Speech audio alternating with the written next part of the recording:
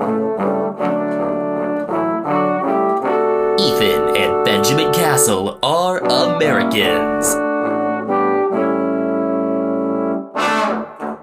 Watching the footy. Liam Ryan saying, kick it my way, I want to jump over the pack, and here he comes! Ryan! This is Buddy Franklin! This is the greatest showman! Got the handball off to Myers. Myers looking for the lead of Stengel. Gee, they're good. Gee, they're sharp. Razzle dazzle Rioli. Oh, who else? McDonald! From inside the centre square. Boys kick the goal. Boys kick the goal. From inside the centre. I can't believe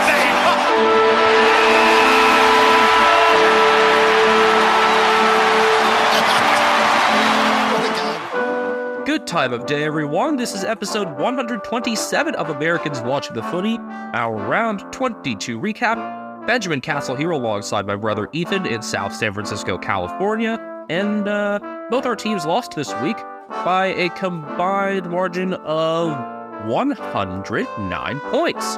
Yeah, a lot to go over. Finals race far from done. I think you could say at this point, looking at the ladder, it's really a 12-team race.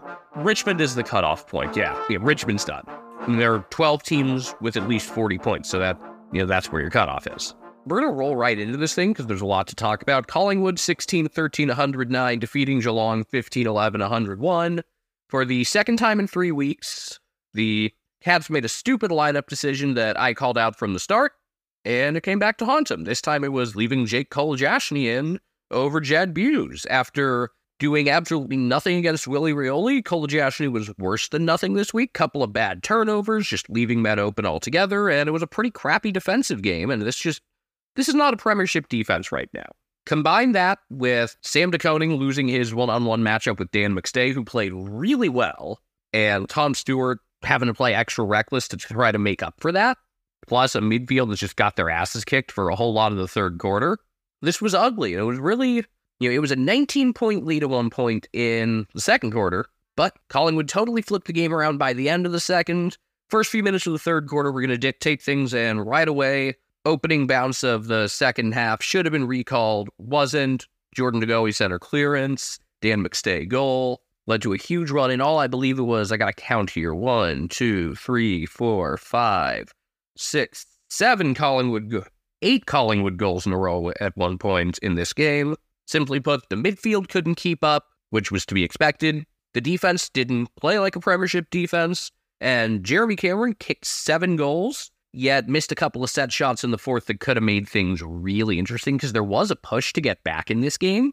Got it down to 9 at one point with 15 minutes left, but could have had it down to 4. And there was this string of set shots missed early in the fourth where, things could have gotten really interesting. The race for finals is not dead. Got to win the final 2, got to beat the Saints and Bulldogs, but losing these guys is really fucking annoying. You know the worst part of it?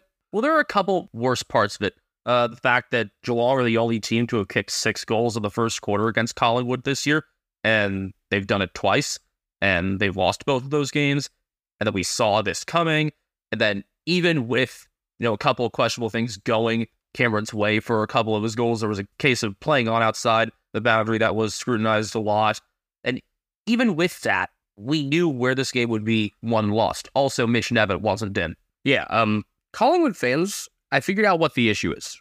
They act like the world's out to get them. They think everything's a conspiracy against them. They act like they're these victims. If anyone treated them the way they treat other fans, they would. It's just really fucking hypocritical, and I see why everyone hates them. Like, their actual team is mostly likable, other than Braden Maynard, who, to his credit, seems like a really good guy off the field and just a total twat on it. Which, a lot of guys have that attitude. I respect it. I think that's kind of Mason Cox's thing too. Mason knows he gets up on you on the field, and he's a pretty good guy off of it. But yeah, this was a winnable game, and the defense didn't let it remain winnable. You had things like, a Kolajashny handball for Tom Stewart, where neither of them were really paying attention to each other. Really interesting Asava Radagalea game. I thought he played well. His marking ability was on display. He did have 7 turnovers, but I think if utilized properly, even without Jack Henry, he can be a really solid piece. I think the best thing for Asava get an intercept mark, and then outlet it to Stewart or Tui or someone else to move the ball because I don't trust him moving it. But in terms of actually intercepting and not giving away frees, he really worked on his craft there and done a really good job. And I'm satisfied with that. We want to talk about bad calls, though. It's like there were a dozen bad calls in this game, 10 of which probably went against the Cats. Just the two most egregious ones went against Collingwood, so their fans are going to bitch about that and act like the league's out to get them. Having said that, I don't think any one call decided this game. It was a game that Collingwood deserved to win. And no doubt. But the opening bounce for the second half not getting recalled, that one where it was like a 2-on-2 in the goal square, and there was an obvious push in the back not called. Oh, that was the one where I think it was Taylor Adams with the push on Zach Guthrie. Yes. That was awful. Yeah, Guthrie just standing there behind the play after. It was like the one thing he did wrong all night. No, other than that, I really like how Zach Guthrie's been playing, and he's had a great season altogether. He's just been quietly really solid. Other highlights. Apparently now there's no dissent 50. Because Braden Maynard could have earned 2 of them. Yeah, yes, Cameron probably marked that ball out of bounds, but you're going to react like that, you should be getting a 50. If even a week ago saying, look at the replay gets you a 50, now losing your shit after seeing a replay doesn't, where's the fucking consistency? The consistency, unfortunately, is inconsistency. So this result nearly locks up the minor premiership for Collingwood. You would expect them to at least beat Essendon round 24 to take care of that, if not also beat the Lions this coming Friday. Meanwhile, Geelong have to beat the Saints this coming week, and then the Bulldogs at Cardinia Park round 24. What are the adjustments that are needed, considering not only the injuries they suffered, Gary Rowan going out early with a hip or adductor injury? It was very early sub-activation for both teams because Darcy Moore went down with a hamstring injury as well. He won't be playing home and away. And Jack Ginnivan was the right kind of sub to have on for this game. Very good choice there. Not only rewarding VFL form, but making sense with Geelong being so easy of caving into pressure. All right, first off, if Cam Guthrie can go, you need him in there because you need someone other than Tom Atkins that can win ground balls. Otherwise, Mitch Nevitt is a must for Parfit. You need to be able to put Max Holmes back on the wing. Max Holmes is an A-plus wing, but he cannot at his current stage. Maybe he will one day, considering that he's only 20, but as of now, he cannot go toe-to-toe with top midfielders. And it was a much better game for Tom Mitchell, Scott Pendle-Reid, the whole crew there. Josh Dacos, 38 disposals to lead all players. He was really good, but Dacos with a decent amount of wing time, and when Holmes was over there, he still won that matchup. Nevitt seems like an obvious in, but we know that won't happen. And the other concern is with Reece Stanley being in doubt for round 23, what's the move to match up against Rowan Marshall? I think it's Shannon Neal. I think that's actually a pretty good one. So Neal, this week playing in Tom Hawkins' spot, could not hit his set shots. One of the other things that hurt in that fourth quarter. But really good marking, really big physical presence. I think he would actually be a very like-for-like matchup for Marshall in a lot of ways. So I would definitely slide him there if Stanley's unavailable. Other than that, Max Holmes, you need more interior midfielders to let Holmes play on the outside. And get Jake Kolajashny out of there, get Jed Buse in, and it's time to stop playing Brendan Parfit. Now, I thought Jack Bowes wasn't very good, but the consensus from other fans seemed to be when he actually got the ball, he was really sealed with it. So is he another one of the guys that you might need to place a bit more on the interior to allow Holmes to do gritted work, kind of have Bowes just off the back of contests? Yeah, people like the way Bowes uses the ball, so get him in there, get him dirty, get him using the ball more. I think you could also, we saw during that 6-goal first quarter, Brad Close was heavily involved. He wasn't as active after that. You got to have him involved. And try to get the same sort of performance out of Atkins, Dangerfield, Duncan, Smith. They did their jobs. Also, Ollie Henry kicked 4 goals, which was cool. It's really funny. You can't say anything mean about Jack Ginnivan, but Ollie Henry, no restrictions there. Speaking of Ginnivan, though, he changed the game with his work as the sub. Having both him and Bobby Hill allowed for Collingwood's small forwards to really run wild. And I just thought they both played an exceptional game. Ginnivan especially, even if his numbers were huge, he changed the game and deserves a lot of credit there as really just Collingwood's small forwards altogether, whether it was the pressure they put on, their movement with the ball. It was Ginnivan's first game in 10 rounds, and I would not be shocked to see him as the sub yet again. Yeah, or if you're managing someone because they're in a position to do that, you just bring them into the full 22. Again, they just need 2 points in order to wrap up the minor premiership, 8 points ahead ahead of the second place Brisbane Lions. More on that later. Also, on the positive front, Brian had 2 more assists. He now ties Jason Ackermanis with 39 for the home and away record. If this effort had been there against Frio or GWS, GWS, honestly, I don't know, but definitely against Frio a couple weeks ago, it would be 1 more win to finals instead of 2. And that's what's so frustrating. Like, as bad as some of the execution was defensively, like the really uncharacteristic miscommunication and shit, still could have won this game. And you play like this against pretty much anyone outside of the top 4, you're going to win. So that was really irritating. Well, they don't have any of the top 4 sides coming home, so a glimmer of hope is there then? Yeah, there's no more room for error, though. You mentioned Josh Dacos' 38 disposals. He led the game, had 7 marks and 564 meters gained. One of the players in line for 3 votes. You can see Brody Mychek getting high up in there as well, kicking 5 goals straight. Jake Kolajashi, not playing him anywhere near closely enough. I believe that's 9 goals that Kolajashi's main assignments have kicked the last 2 weeks because Willie Rioli kicked 4 straight. Braden Maynard, 26 disposals, 7 marks and 583 meters. I mentioned better gains for Tom Mitchell and Scott Pendlebury. Mitchell with 24 disposals, 16 contested and 8 tackles. Pendlebury a goal from 21 and 7 tackles. But the other midfield piece that had gone quiet for a few weeks and really woke up in this game was Pat Lipinski. Lipinski with 25 disposals, 13 contested and 8 tackles. If Pendlebury isn't able to cut it at the center bounce and you need somebody else there with Nick Dacos out, Lipinski is one of the prime candidates to step up, and he definitely did in this game. Jack Crisp with 23 disposals. Taylor Adams kicked 1-1 from 22 and 12 score involvements. I still contend that if it's not Nick Dacos winning the Norm Smith medal for Collingwood, it will be Taylor Adams. He was back in form after a couple of down games. Jack Crisp as well. Isaac Quinter with 22 disposals as well, leading the way from the back. Didn't play as closely on Brian Myers as I thought he would have, but played well enough as that loose, small kind of halfback. Collingwood were the more efficient team inside 50, going at 2/3 disposal efficiency to Geelong 51%, which is nothing to slouch at, but some of the missed connections there definitely hurt the Cats late. Collingwood also tighter with the ball, as they committed 11 fewer turnovers. And whereas you had a couple big pressure leaders for Cats, primarily Tom Atkins, it was the whole team for the Pies, and they were +8 on tackles inside 50, 12-4.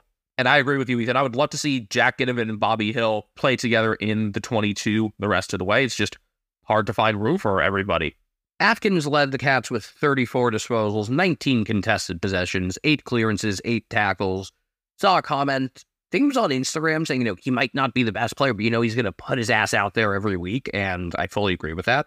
Patrick Dangerfield has been in really good form the last couple of weeks. A goal, 26 disposals, 16 contested possessions, 12 score involvements, and 9 clearances. Mitch Duncan, 24 disposals.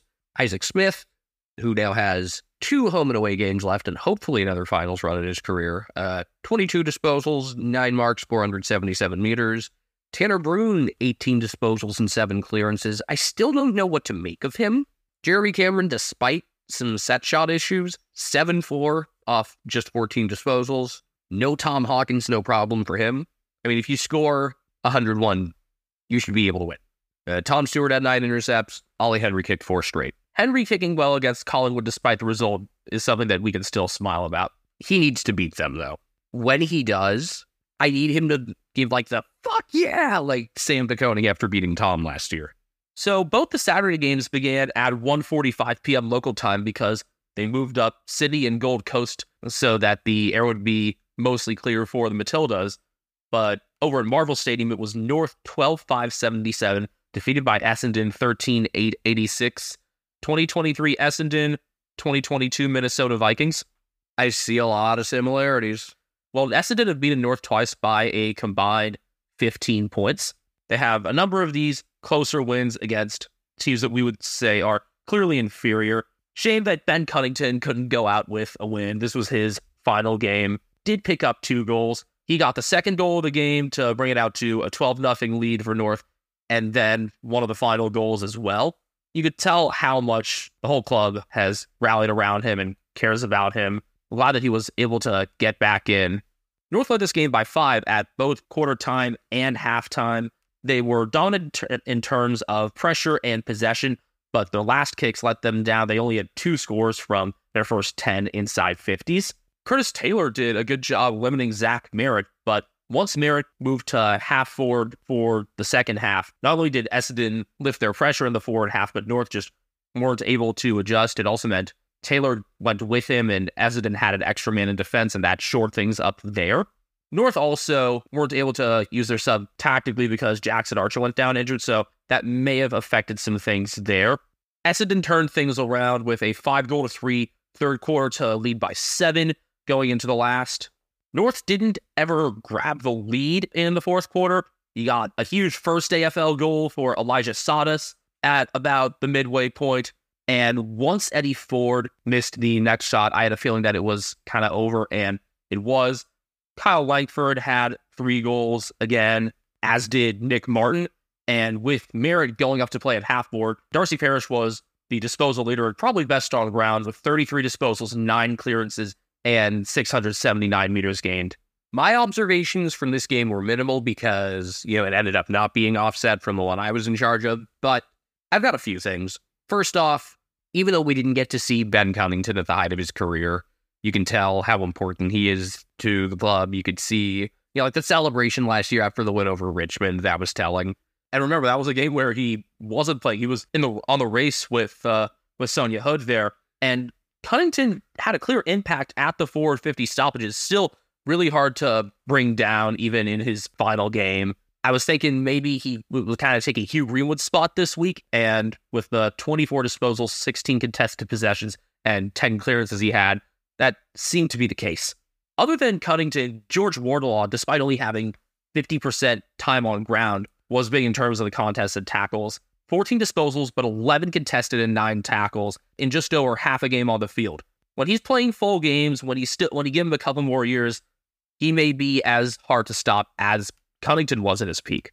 My other observations from this game, North never had that one stretch where they just completely capsized. They were just outplayed, and it was clear Essendon were the better team, but not by enough to give you the impression that this should be a team in the 8th. And I think just about everyone out there doesn't want Essendon to be in the 8th, not necessarily if you have a grudge against them. I made the observation, and I'm in part biased because I'm used to beating the shit out of them now, but I think they're the most likable of the big 4 by a long shot. Like, I think they'd be the most tolerable team to struggle against out of them if you had to pick one. Richmond second there, and then Carlton and Collingwood way off, but they're just clearly not on the level of those other 8. I think this has been a better season than expected for the Bombers, but I think we'd all like to see them not make it. And considering that they are currently at 44 points with GWS and Collingwood remaining, there's a good chance they don't make it. If they do make it, I'll actually be impressed because they'll have gotten through, even if, say, they face a Collingwood team resting everybody, they'll have had to get through a tough GWS opponent this coming week on the road. My other thing, Elijah Sadas. Fuck, he's good. Remember the start of the year, the start Matthias Filippo had, and then the run Bailey Humphrey had around when the Suns were up at Darwin? It was like, damn, maybe Essendon probably could have drafted one of these guys instead. Well, now that Sadas is actually healthy, we're seeing what he can do, and we're seeing why he was drafted where he was. If you look back at the 2022 draft, so far of the super high picks, the least impressive one has actually been Aaron Cadman out of the top 5. No disrespect to him. He just kicked 8 on the ball ends this past week in the VFL. He just hasn't been on the same level as, Ashcroft, Sheasel, Wardlaw, Sadas. I would say the top tier is clearly Ashcroft, Sheasel, and what we've seen in his brief time, Sadas, then Wardlaw, then Cadman. But yeah, that pick looks a lot better now. He looks really good, and I look forward to watching him in the years to come. In line with the Women's World Cup theme, been watching a lot of kids that are significantly younger than me with incredible athletic ability, and 18-year-old Elijah Sadas is on that list. The one other big thing here, and the disappointing part for North, is that Jackson was criticized on socials a lot for some of the kicks he had in defense. He very often was the first man to get the ball in the defensive 50, and then had some late and longer kicks that came back in, cost North the chance to build. But he also wasn't supported enough. He didn't have players leading back to him for shorter options. So that's a structural issue there as well. Glad that North were able to stay in this, even if they didn't get the result. I want them to get another win, but it's going to be tough for them. I mean, how hilarious would it be if they beat Richmond for the second year in a row? I mean, that game is basically a dead rubber now, but it would be funny, although I think it's more going to be, a send-off for Trent Cotchin than anything else, even if he does play at Port the following week. I know Jack Revolt had said if he was going to retire, that would be a game to do something with, so if it's going to happen, coming week would be his last game. Top performers other than Darcy Parish, whose stats I already gave. Nick Martin kicked 3 goals straight from 32 disposals, 9 scored involvements, and 514 meters gained. With the whole team improving around him, we're realizing his value both on the inside and outside, and he's already got a case for the All-Australian team. Not dead Ben Hobbs, or I guess he's the Goblin, kind of Hobgoblin, whatever, I get it. It's a good one. I get it. I still like not dead Ben. That arose from when it was just like this black and white photo of him. The photo announcing his debut made it look like he died, similar to the, thank you Stuart Do photo this year. Or, going back to what CJ McCollum was announced in, an NBPA leadership post, and it just also looked like he had died. But Hobbs had 29. Mason Redmond, who we now know is staying at Essendon, had 24, 8 marks, and gained 549 meters. Nick Hine with 23 and 8 marks, and playing a lot more freely this year. Sam Durham matched his jumper number with 22 disposals. Zach Merritt just 21. Again, tagged pretty well by Curtis Taylor in the first half. 9 tackles, though, important in terms of pressure in the forward half. Archie Perkins with a goal from 20 disposals and 7 marks. I think he's been one of their greater value players this year and is getting a lot more respect for the work that he does.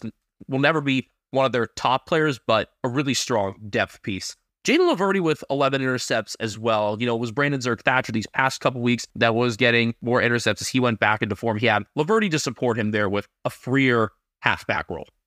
Essendon plus 33 on marks, plus 14 on bounces tells you how much more open space they had to work with. Some of that in the second half, again, did come from starting out with the extra man in defense. Harry Sheasel, 32 disposals to lead North Melbourne. I think he's 19 disposals away from breaking the first-year player record. Luke Davies-Uniacke, a goal, 28 disposals, 720 meters. He's just been really strong all year. Jack Zeeble, 27 disposals, 10 intercepts, 546 meters. Bailey Scott, 26 disposals, 623 meters. And Jai Simpkin cooled off some from his earlier season form, but still pretty good. A goal and a behind off 22 disposals. Sydney, 18-6, 114, defeating Gold Coast, 13-12, 90. In the last 2 weeks, the Swans have now kicked 33-12, and they haven't kicked more behinds than goals since beating the Bulldogs in round 18, when they kicked 11-12. Before that, the last time they had more behinds than goals was round 16, when they kicked a mighty 6-18. Ooh, that was a fun one. That was the draw. The Swans are at the 8. Yeah, they're back in this shit. I mean, they were in it. They were kind of in the back of the in it teams, but now they're right there in the thick of it. Unfortunately, the Suns defense did not make the trip down to Sydney. As well as Gold Coast's defense has played for a lot of this season, as much as they've impressed, especially in that game against the Lions, this was not that. Charlie Ballard's worst game of the year is the start of things. Yeah, I thought Rory Atkins was shaky at times. I will say, though, this is sort of the type of game that you would have expected from the Suns at the start of the year. Maybe not quite the level of midfield play you would have hoped. Good forward play, struggling defensively. But yeah, Ballard really struggled in this one. Suns actually led 58-56 at half. Malcolm Roses was awesome in the first half. He's both a really good field kick and a really good kick for goal. I mean, this is a guy that can easily be racking up 20-plus assists in the coming season so long as he has consistent playing time. I really enjoy watching this kid. And it's unfortunate that went to waste, but a 6-2 third quarter put things away, and then that lead ballooned even farther early in the fourth. It was late in the third where the Swans really started to take it to him, but you could see the warning signs coming. Isaac Heaney had a great first half. He was kind of taking big marks around the half-forward position, ended up finishing the game with 2 goals, 17 disposals, and 11 contested possessions. Other than that, there's a lot of the usual suspects for the Swans who were just, there was just a clear gap in talent, and for the Suns to beat you, they're A, going to need the defense to play well. B, if the defense doesn't play well, they're going to really need to outclass you in the midfield, and they didn't. I did really like how Matt Rowell played. 25 disposals, 18 contested possessions, 11 score involvements, 9 clearances. I would do a lot of unsavory things to have him in hoops. I like to say, when I see like a really good high school player, it's like I would commit a lot of recruiting violations. I don't know what the equivalent here would be, but just to have a guy that's always putting himself on the ground, always getting down and dirty, I really like this. Imagine Rao and Atkins on the same team. Yeah, because on an ideal team, Atkins is like your third or fourth best midfielder, not your best. You were mentioning that it was Ballard's worst game. He was largely ineffective. You know why that was? One, Will Hayward was the reason. The week after he took a lot of the intercept game away from Sam Taylor, he did that again against Ballard and kicked 4 goals straight from 16 disposals, including 11 contested. And for Hayward to be able to do that when he's not, a particularly big player at all, he's just 6'1", or I guess for most people to understand, most communists, sadly, yes, 186 centimeters. For someone of that size to be able to take away the intercept game from some of the premier intercept marks in the league is really impressive. And Hayward's now done it 2 weeks in a row. So that's something for the Swans' future opponents to watch out for. The Crows could get really exposed by that in the back, especially with them being thinner in defense this coming round. Huge game for both the Swans and Crows playing Saturday night at the Adelaide Oval in round 23. Yeah, it's not quite an elimination game for the Swans now, which is crazy. We thought a few weeks ago they were already in an elimination game against Essendon. It's definitely an elimination game for the Crows. The Swans really just one win should do it, because in just about every scenario, 50 is enough. I guess, there's a chance they'd be squeezed out on percentage if Geelong also get 50. We know the Crows, by the way, obviously their max is 48. If anyone gets in at 48, it would be them because their percentage is really good. I don't think we're going to have too much with percentage that comes down to, like one goal at the very end deciding everything, kind of like with the Bulldogs and Blues last year. I think that's quite unlikely right now. Or actually, the closest ever one was measured on another one of the broadcasts this week. It was back in 2017 when the Eagles got in over the Demons. I think it was something like 0.48%, Hamish McLaughlin was saying. He traumatized Nathan Jones with that one, I think, during the Tiger Saints broadcast. Anyway, Swans seem to, unsurprisingly, because we've said this for a while, they have their forward hierarchy figured out, even without Buddy. Basically, Hayden McLean, Joe Lamarty, who got subbed off in kind of a victory cigar sub, I guess. Yeah. When he got subbed out, it was already a 25-point game, and the Swans ended up growing it out to 37 with 4 minutes left. Logan McDonald also had a pretty nice game, kind of setting those guys up, but McLean kind of working as like a Jeremy Finlayson type forward who also does ruck stuff. Been pretty good. I guess from here for the Suns, their last couple games, taking on Carlton at home and then finishing up down in Tasmania against North. I'd just like to see a good finish to the season defensively for the Suns, and I'd like to see Bailey Humphrey have a good game because he's been very, very quiet lately. All right, stat leaders for the Swans. Chad Warner, one of his better games in a minute. 2 goals, 28 disposals, 15 contested possessions, and 7 clearances. Nick Blakey, 24 disposals, 12 intercepts, 8 marks, 7 of which were intercept marks. Tom Papley, a goal and a behind, 24 disposals, 10 score involvements. How do you rate his celebration? Standard Tom Papley. Errol Golden, 19 disposals, 10 contested possessions, 8 tackles. James Rowbottom got some time a little further forward, kind of as like a, not quite a half forward, kind of between midfield and half forward, but he still had 8 tackles to go with his goal and 18 disposals. Swans had 12 more free kicks, which made sense. They were largely the aggressors. They were the team in charge of this game. Hitouts did go to the Suns, 54-29. That's no surprise. And fitting with one team playing much better defense than the other, the Swans, 85 tackles to Gold Coast 66. But yeah, that forward line of Amarty, Hayward, and McLean, I think there's some real staying power to it. Amarty, McDonald, McLean, Hayward kind of in the mid-sized role there. Heaney as well, Papley the smaller target. You got a little bit of a hierarchy that is sometimes necessary with the forwards, but the rest of them is just, whichever one's open, they tend to be pretty reliable set shots. I know Heaney was shaky at times earlier this year, but it's just a very good-looking unit as a whole. So they don't have any post-buddy worries there. Stat leaders for the Suns, other than Matt Rowell, Brandon Ellis with a goal from 23 disposals and 8 marks. Sam, not stupid, but sexy Flanders with a goal from 23. Noah Anderson, a goal from 22. Rory Atkins had 22, but didn't think it was one of his better defensive performances, as we said. Tuke Miller with a goal from 22 disposals. This was his return after the nutty suspension he got from Q Clash. David Swallow, who has played the most games out of any active player that hasn't made finals with 16 disposals and 7 tackles. Jared Witz with 47 hitouts, 17 disposals, and 8 clearances. I love rooks who are able to get some of their own clearances like Witz and Oscar McInerney, but the Suns still need to work out some of the kind of setup on ruck contests in their defensive 50. That was something that was very apparent last week. Wasn't as much of an issue this week, but just something on which they can continue to work. Brisbane Lions 15-9-99 defeating the Adelaide Crows 13-15-93. Not the premier football entertainment in Southeast Queensland on Saturday night, but damn entertaining all the same. The Crows with another close loss to a top 4 team, and when they dominated forward time early in the fourth quarter, they weren't able to convert in front of goal again. They kicked 2 goals, 5 in the fourth. Here's the thing, though. Before that happened, this has just been a pretty good back and forth game, and then the Lions took a 3-goal edge in the third quarter. Crows cut it back down to 5. Lions got it back out to 16, and then, it kind of turned into your typical 2023 Crows loss. I think the consensus all around the footy world is this is clearly one of the top 8 teams, and they just haven't closed out games that they've needed to. They're 3-4 against the current top 4 with they beat the Power by 31-47.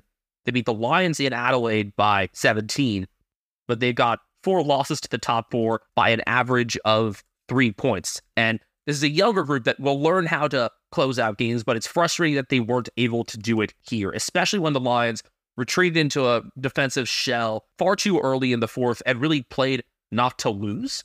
This has been an issue with the Lions at times before, and we saw it again in this game, and I think it's one of the reasons that they have a propensity to lose games like this. It makes it all the more funny how they won the final last year against the Tigers when this is a team that doesn't know how to close a game out. Like, hindsight there was really funny. The Lions had got the better of contest from the middle of the first quarter, but I wasn't really impressed by a lot of what they were doing in the first half. It seemed like a pretty ordinary effort from them, and they trailed by a point at halftime, and it was Lincoln McCarthy who sparked them in the third with some big contest wins, and as he got more involved and as he managed to exert some more pressure, the team pressure rose with him. The other area that I expected to be more of a focus when people were looking back on this game was Charlie Cameron just outdoing Max Michaelani in that matchup. Cameron kicked 3 goals, 2, had a couple misses that were quite timely for the Crows to get some better chances going from defense, but obviously they couldn't convert on those either. Michaelani has had a brilliant first season, has a Rising Star nomination, but this felt like his most welcome to the AFL game yet. I think this has happened to a lot of young defenders against Charlie Cameron, not Brady Hoff. The other area where the game turned for the Lions in the second half, but also throughout, was on clearance success, particularly from Hugh McCluggage managing to get outside from his better work. McCluggage with 2 goals straight from 28 disposals, 15 contested possessions, 10 scored involvements, and 8 clearances. Clearly the best on ground. Yeah, it's funny. Teams have actually done a pretty good job quieting Lachie Neale in recent weeks, and McCluggage is a guy who needs to step up in those situations, and he did so. This seemed like a game to me. If you had said who deserved to win, like you could allot 100 deserved to win points, through about 3 quarters, I would have given about 60 of those to the Lions, and then that definitely turned in the fourth. Whereas usually for the Crows, that dominant and accurate quarter has been earlier in the game, but it's just, despite happening in kind of a different sequence than usual, it felt very, very familiar. The Lions led by 22 with just over 13 minutes left after Eric Hipwood scored, and then did not score again. This is when kind of they retreated defensively. I wonder if they were trying to test themselves a bit, prepare themselves for lower scoring games come September. That was the talk on some of the broadcast. I wasn't a huge fan of it. I thought they needed another goal or two, managed to survive off of the Crows' inaccuracy and getting enough contest wins to not be exposed out the back. Another theme from this game, thinking injuries were way worse than they actually were. Is the water at the Gabba laced with Penthrox or something? Yeah, we saw it twice. We thought we had season-ending ACL injuries. We thought Mitch Hinge, then we thought Jack Gunston, and both of them came back in. I mean, we'll see what the injury reports look like in the coming days. But Gunston, it's an MCL, and he may be done for the season. He was subbed out for Jasper Fletcher. Hinge managed to come back in, though. And the new captain of Chaos has had a lot of injury issues in the past, especially with his knees going back to his time with the Brisbane Lions, where he only was able to manage a few games. Did you know Ben Keys used to play for the Lions? A lot of crossover in this game, actually, with Hinge, Keys, Charlie Cameron, Jack Gunston. I'm probably still missing a couple. For all the injuries the Crows have withstood, and unfortunately some of those defensive injuries are going to carry over into next year, like, you got to be impressed with how they've been able to stay afloat. And it's not like you can blame most of their losses on, like, dumb coaching stuff, even in the frustrating close games. This seems to be a problem for the next few years. I think that's become pretty well established. I think they've earned a lot of respect. It's just got to be really frustrating to know that they could be securely in the 8 right now if they could just finish a couple of these games or kick straight when they're kicking your ass. We'll probably talk about this in one other game from this round, but this was one of the games where teams took the 2021 Chris Scott approach of just, like, burn all your subs and hope for the best. The Crows were out of interchanges in the final 2 minutes. The Lions had one left. Honestly, I'll admit it, I was hoping for another sickos moment so that North wouldn't be alone. Oh, I totally was too. Like, I'm glad the Lions won because it helps the Cats. But yeah, something stupid like that would have been funny. I already gave McCluggage stats. Again, best line on ground. Maybe you have a case for a Crow like Matt Crouch to get the 3 votes, but I would say McCluggage, considering he was getting some of the touches and contest wins that Neil didn't get, with Ben Keys being on him a bit. Neil with 23 disposals. Zach Bailey, whose goal song we cannot stand, Hey Baby, is overrated. Sorry, Australia. Also, the gif of him doing the gritty, it gives, like, the most how do you do fellow kids energy of anything I've ever seen. Kai Loman does the gritty better than Zach Bailey. We saw that in the VFL this past week. Andrew Gaze still does it better.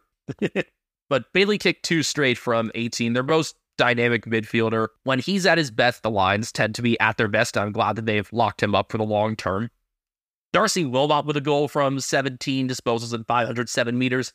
He is a Tom Papley level goal celebrator. We saw that on his debut last year in the qualifying final, and he's only scored 6 goals in his career thus far in 25 games, but he lets you know when he scored them.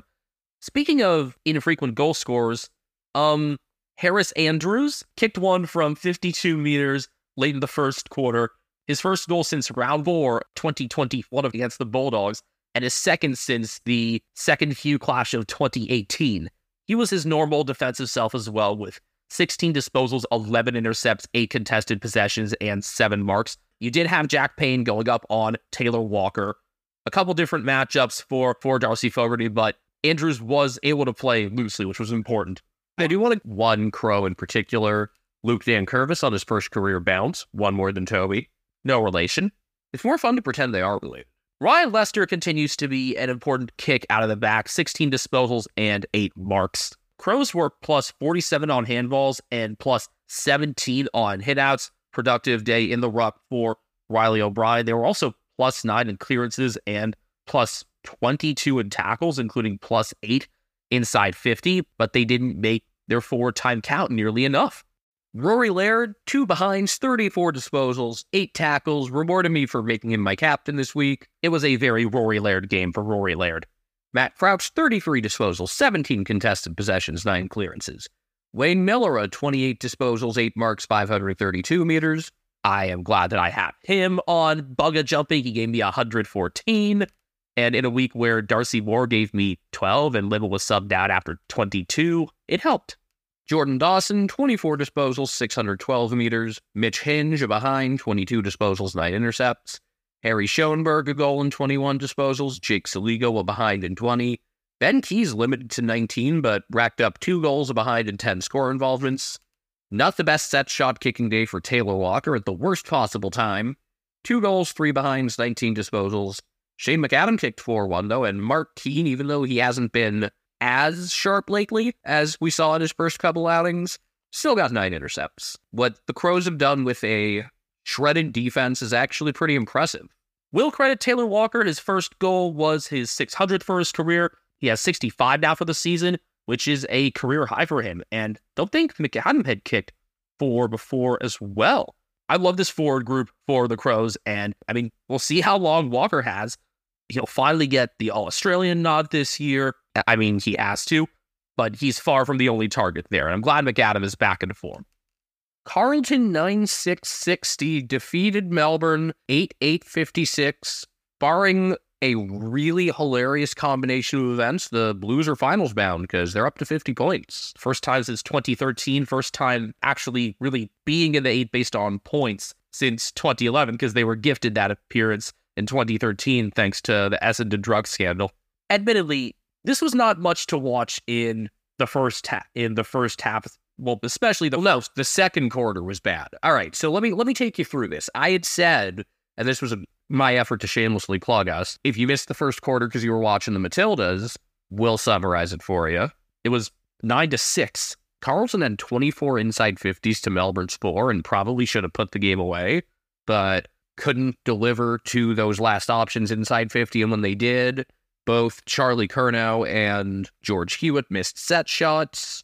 They really kicked their asses, and then things evened up in a very boring second quarter. 6 total goals in the first half, 6 total goals in the third quarter. Pace really picked up. Game got really fun. Carlton got out to an 18-point lead with 3 goals in the first 4.5 minutes of the fourth quarter. Going by clock time. We usually go by clock time rather than actual time, in case you were wondering. Then the D's get back into it because Kazi Pickett snapped out of the crowd. Sparks the whole team, of course.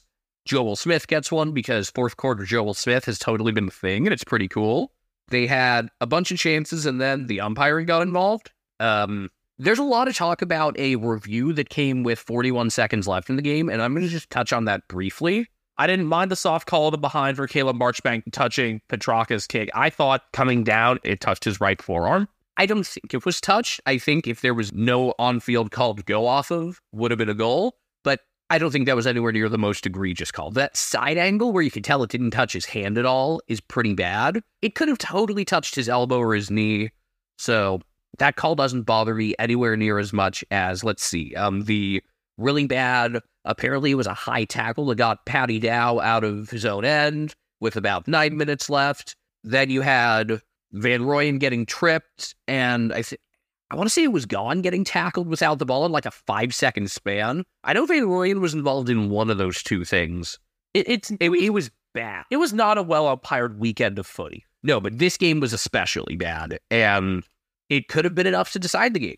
In fact, after the controversial behind call, which I would say 60 to 70% chance it was not touched, but not out of the question.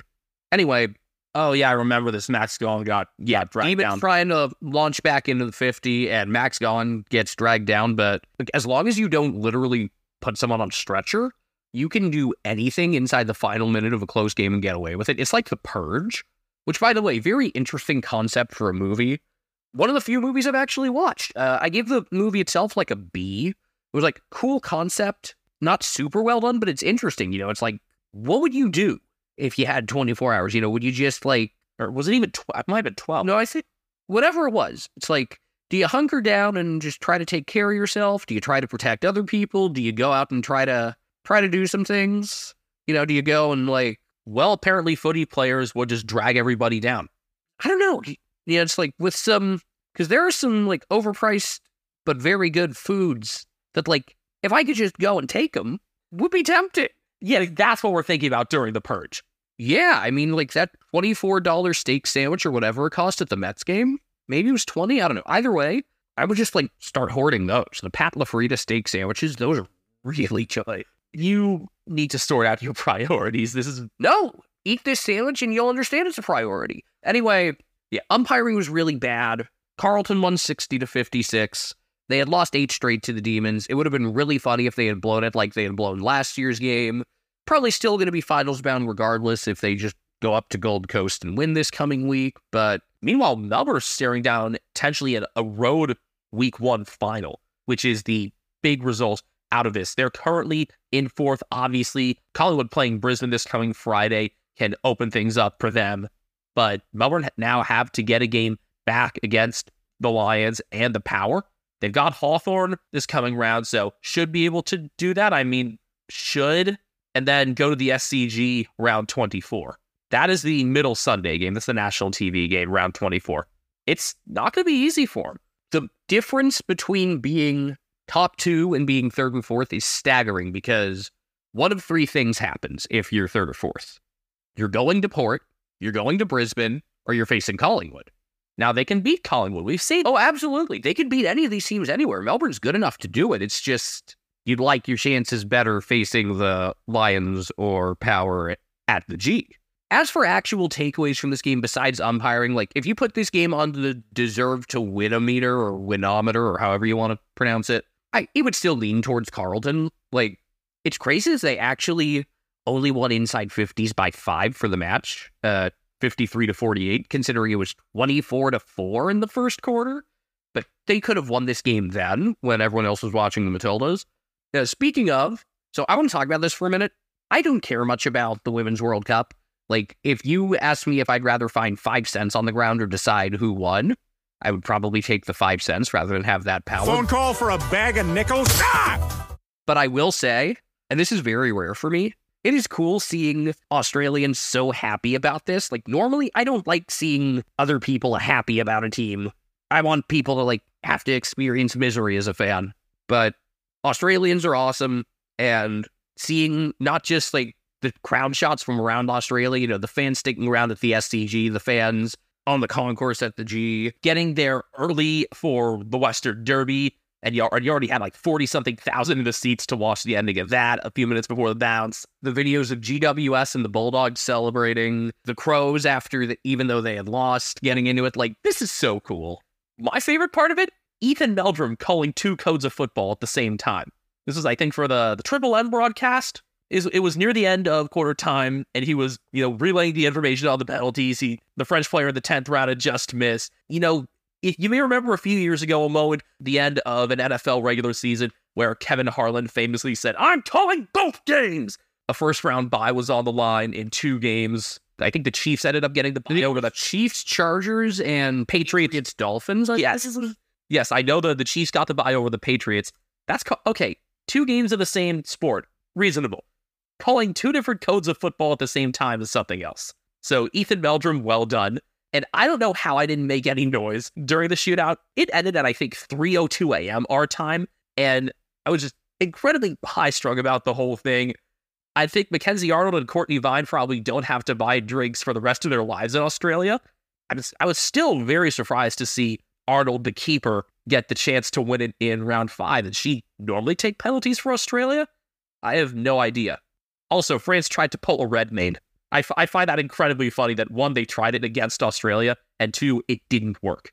We can go on about the silliness of penalty kicks, but I gotta say, the theater, the whole thing was really fun. Longest penalty shootout in World Cup history, men's or women. Also, it just felt like it took forever because there's a lot of time between kicks, whereas like, and also like an NHL shootout, it's like, you've got the goalies at opposite ends, so it's just one skater goes, next skater goes.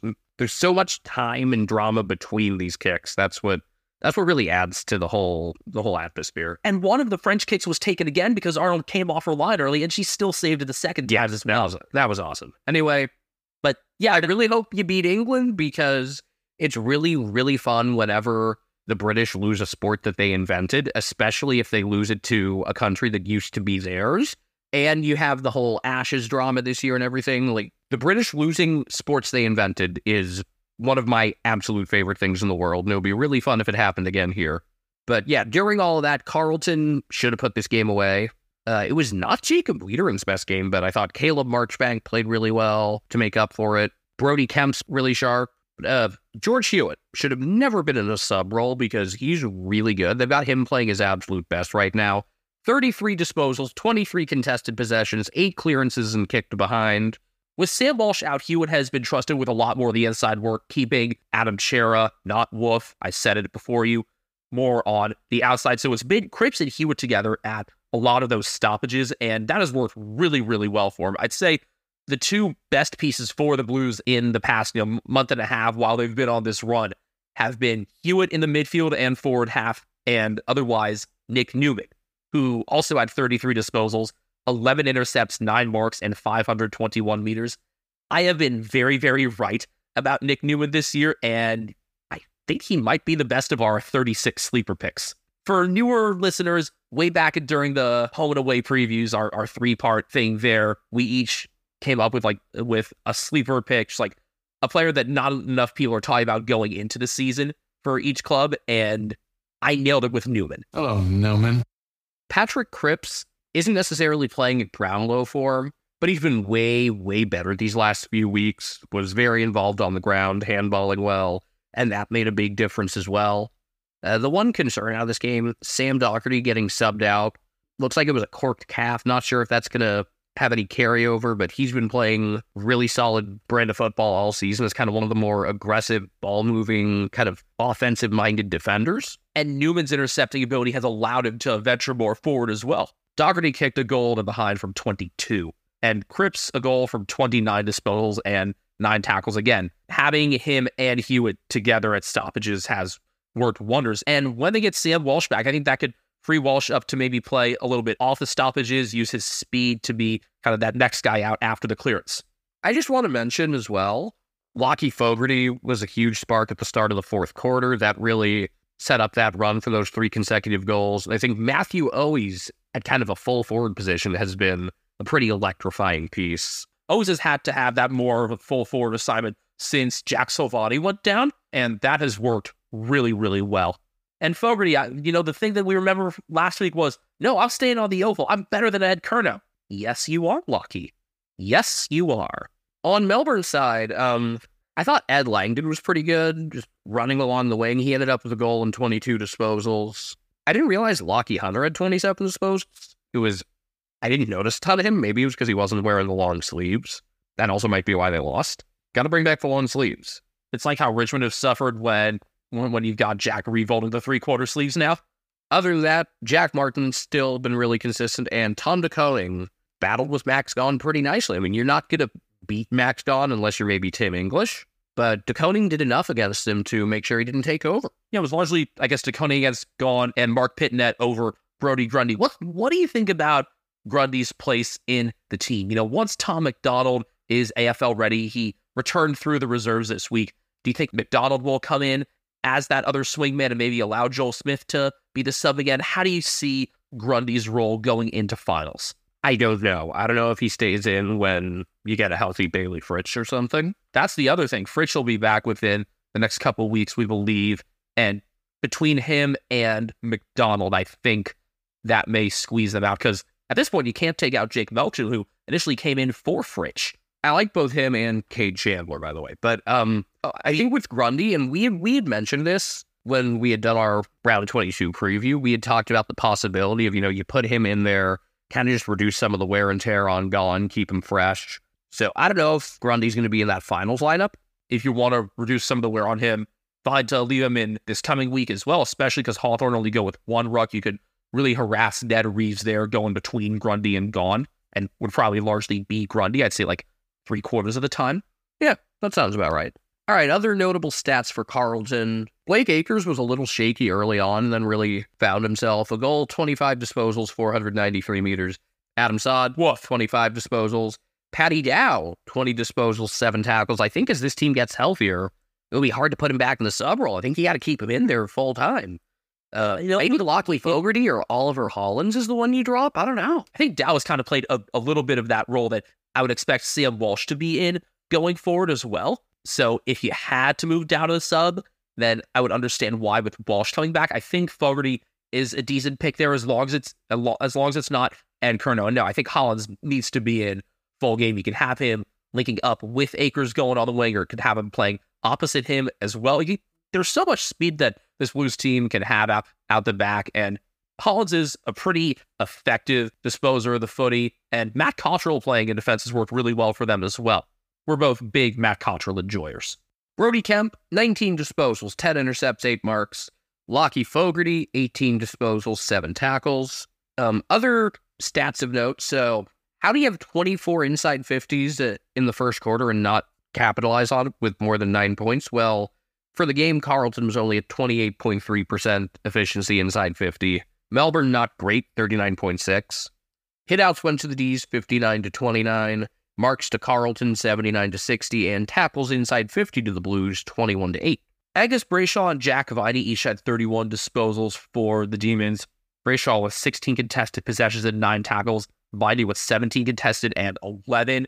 As Clayton Oliver comes back in, you may see Brayshaw being moved out a bit toward kind of a halfback flank. It'll depend on Oliver's match fitness, but Viney has continued to be very strong there in the contest. Oliver, by the way, with 27 disposals, 14 contested, 13 tackles, and 10 clearances, so not much rush from him there.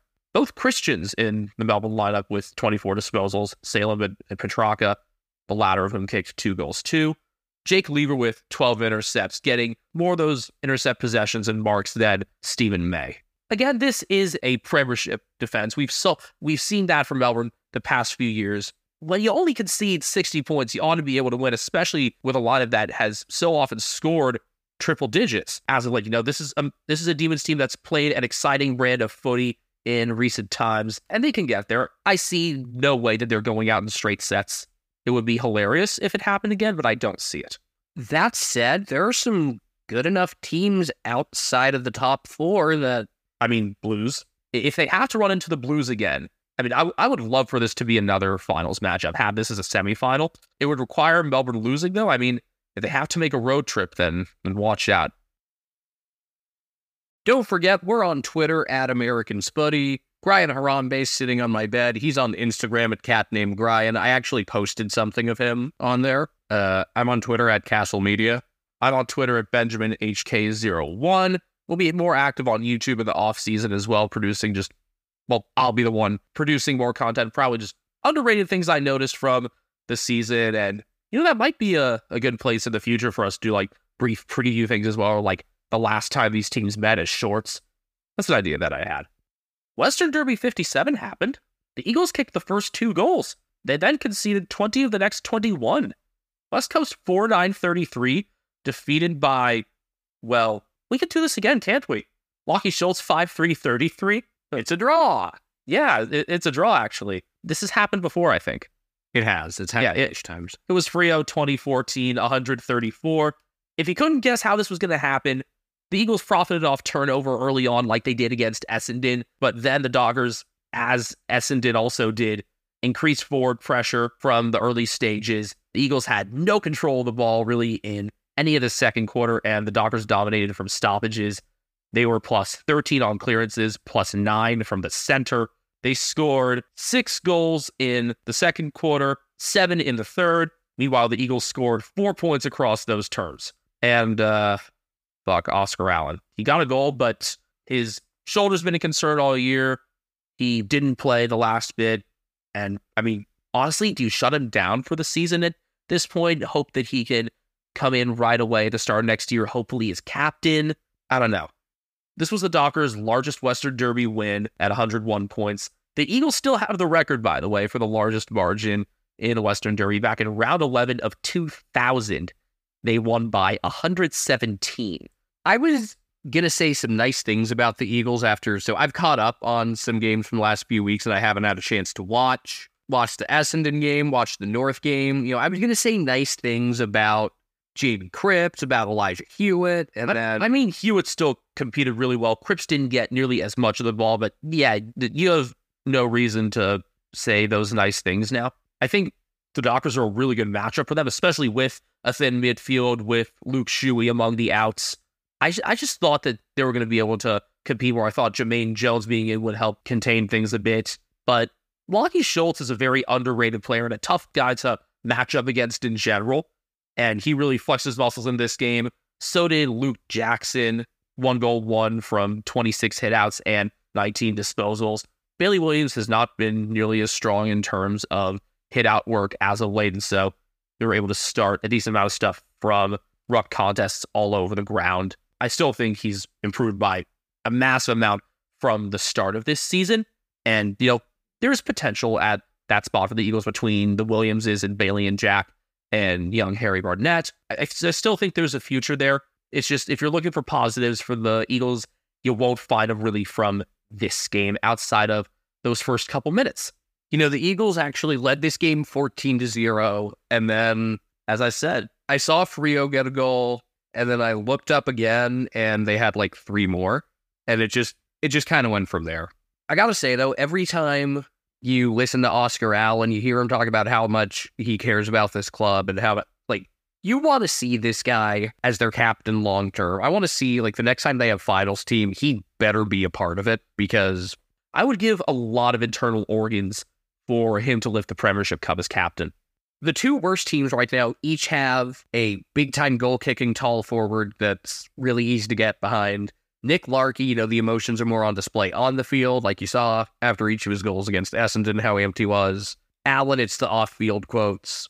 Anyway, those are both guys, like, if you're a fan of those clubs, you'd do a lot. The other weird thing about this game, well, it was kind of after the game. The Glendinning Allen medal was decided on a countback, with Lachie Schultz winning it by having more 3-vote nods compared to Luke Jackson. It's funny because I think in the lead up to this game, there was also talk about how the medal 1 year. So I forget if it was a tie or Ross Glendinning just straight up overruled Ashley Sampi getting the medal, but Sampi was finally awarded a medal. And it's just surprising now that you have that on one side for the Eagles and here a tie and a count back for the Dockers. I'm wondering if in the future they may just decide, just have 2 medals at the ready in case there's a tie. Then again, there's only 1 Norm Smith medal each year. Just the one really strange thing out of this game. Other than, the Eagles getting the first 2 goals, if you count that as strange. Andrew Brayshaw had 33 disposals. Caleb Sarong had 30. Jordan Clark, 28 disposals and 10 marks, and a nice video of him talking to a young Eagles fan after the game. I think he gave him his boots or something. Hayden Young, 25 disposals, 8 tackles, 483 meters. Lachie Schultz, 5 goals, 3 behinds, 24 disposals. Sam Switkowski, from the bits of this game I watched, I was shocked that he didn't record any scoring shots himself because he had 11 score involvements, 22 disposals, but I like that he was able to keep things flowing. He is playing as strongly as he was at the start of the year, aside from, he's not the one kicking for goal as much, and wasn't ever a huge goal kicker in the first place. I mean, helps that you've got Luke Jackson working into things more. Jayamis kicking strongly. Solid outing for James Aish with a goal and a behind off 21 disposals. It was a long goal that he kicked, too. I think it was from 50 or just outside. Matt Johnson, a goal, a behind, 21 disposals, 9 marks, 564 meters. Jayamis kicked 4-3. It was as bad as the score suggested. Frio 64 inside 50s to 35. They were also almost 15% more efficient inside 50. They had 13 more clearances. They had 12 more marks inside 50. However, unlike a lot of the games when they've gotten their asses handed to them, the Eagles did end up tackling more, 64 to 51. So, I mean, I wasn't thrilled with a lot of the pressure, especially in the second half when it appeared just they were devastated by the fact that it got that bad again. But I'm glad that they were a heavier tackling team, and that pressure will serve them well once other parts of their game catch up to it. Tim Kelly led the Eagles with 26 disposals. He had 17 contested possessions and a goal. Liam Duggan with 25. Alex Witherden with 24, 8 intercepts and 583 meters. Elijah Hewitt with 20 disposals and 10 contested possessions. Definitely not the best Hewitt in this round. Jaden Hunt behind from 18 disposals, 7 marks, and 541 meters. I want Hunt to be around for some finals runs, but he's not, that young. He's 28. Nice to have, a player from another club's premiership era, even though he didn't play in the grand final himself. And his speed can really work well with the younger group coming off halfback and midfield if they actually manage to get possession. Oh yeah, one other weird thing about this game. We had that weird post-game thing. We had a weird pre-game thing as well. The second exceedingly late change of the season. And this one was not because of injury. Brady Hoff took too much of his asthma inhaler, and there was concern about doping violations. And so Jack Williams ended up coming in for Hoff, which was disappointing because, again, Brady Hoff. It was just a very funny, bizarre thing. At first, I was wondering if it's this late, if there's something with the doctor there, if he was on the sideline. I was wondering, did a positive COVID test come back all of a sudden? Nope. It was using too much of his asthma inhaler. Good on the Eagles for being on top of that, though, and being aware that something was wrong instead of finding out after the fact. Not like it would have impacted the result. Hoff does good work on small forwards, but I don't think anyone would have been able to stop Lockie Schultz, who has only kicked 100 goals in his career. Feels like he's kicked a lot more. Just kicks them at very opportune times, I guess. Hawthorne 9-13-67, defeating the Bulldogs 9-10-64. Well, all of a sudden, the Bulldogs' final spot not so safe, even if they take care of the 4-3 points this week against the Eagles. To get to 50, they're going to, they need 6 points. So that game at Geelong in round 24 looks like it's going to mean something one way or the other. It's make or break for at least one of those clubs, maybe both. So good job scheduling that as the Saturday nighter. Yeah, that's going up against Bunga's finale. Outside of a really crappy start to this game where they put themselves in a quick 20-point hole, Hawthorne was just clearly the better team. And it's funny because if you watch those first few minutes, it was like, all right, this isn't going to be close. They're just going to get it handed to them. On top of that, Chad Wingard injured. People think it might be his Achilles. I don't know. It could have been just his ankle. It's actually been confirmed to be his Achilles. It's a 9 to 12 month recovery process. I was hoping it was a bone thing rather than a ligament thing. No, so that sucked. I mean, he's 30 years old. He'd been in really good form these past few weeks, but you got to wonder at this point, is this curtains on Chad Wingard? I have the feeling he'll get back in some capacity. I don't think this is the very end for him. But with Hawthorne moving in a younger direction, you never know. By the way, just about 12,500 at Utah Stadium. Obviously, it holds, I think, just a little under 20, but a decent showing for a Sunday afternoon, and the fans were very vocal for Hawthorne. Good spirit and crowd. I think it just shows, people have talked about attendance at some of the Tasmania games. It's just, they want to see good football, and unfortunately, the games in Bellerive or Hobart, depending on what you want to call it, haven't usually provided that because North's been really bad. But the big turning point in this game came when Tom Liberatore got concussed. And you know what the Bulldogs did to adjust afterwards? Nothing! Yeah. So he was diving for a ball and kind of hit his head on Connor Nash's knee. He was bleeding from behind his ear and got subbed out instantly. Dr. Gary Zimmerman and his amazing hair wasted no time in making the call. So in came Oscar Baker, and out went a crucial part of the Bulldogs game with no solution because this is a Luke Beveridge coach team. I was begging for Bailey Smith to be the one to get on ball to support Bontempelli there. Bass has played out of position so much this year. It was an opportunity for him to play where he belongs. You could have had Jack McRae move inside as well. His streak of 20 disposal games ended at 70. Not involved nearly enough. There were clear solutions there, and shocker, Luke Beveridge did not take them. Great job, Bulldogs, extending him through 2025. Again, the John Harbaugh comparisons in American football are very, very strong. Oh no, I see it much more as Mike Scioscia going with the baseball comp. Because it's like John Harbaugh makes adjustments. They might not be the right ones, but he makes adjustments. Luke Beveridge is still doing things the same way he's always done them. And it worked in 2016, and it works if you just out-talent teams. But when you lose Liberatore, it's a lot harder to out-talent teams.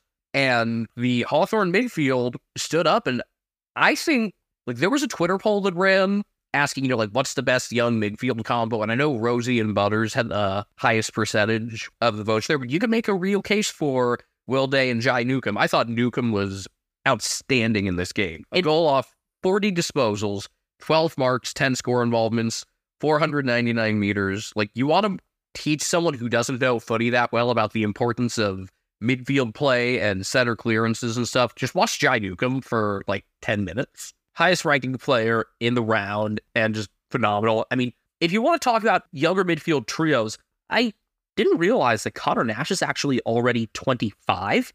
I guess because he had spent time in Ireland. Yeah, it was a rookie selection in 2016, made his debut in late 2018, which is why I thought he was a little younger. But that trio of Newcomb, Day, and Nash is so strong already. We've seen Nash and Day both rise to the occasion at times this year. You can put that up there with Rosie, Butters, and Horn Francis as the midfield trio of the next few years. Jai Newcomb, I'm not going to say Errol Golden, he's definitely going to win a Brownlow, but he'll be in the conversation with the trajectory he's on. Do you believe, as I do, that Golden will win one? I don't know if I'd lock him in, but I can see it. So Hawthorne went up by 21 with 14 minutes left. 9 plus 10. 21. Then all of a sudden, in a 3-minute stretch, the Bulldogs got a couple of huge goals. Great play by Oscar Baker, who ripped one from deep in the left pocket on the run. Then Tim English bobbled and secured a mark in front of Jacob Koshitsky, who I thought had a really good game. It's pronounced Kaczynski. Koshitsky. Either way, he was really fucking good. Rory Lobb had a couple chances to get it closer, but he missed left with one, then hit the right post with another 3 minutes later. James Warple, Brian Myers' friend, could have put it away with 2:22 left, but his snap missed left. He had a good game, though. this was his 100th, I believe. Bailey Williams, who hasn't been as good as he was in kind of the midsection of the season, kind of like, I guess, right around if you divided the season into fifths, the second fifth was where he was at his best. But he marked behind the pack and kicked a goal with 1:54 left to cut it to 2. Mitch Lewis missed left with 47 seconds left. 3-point game.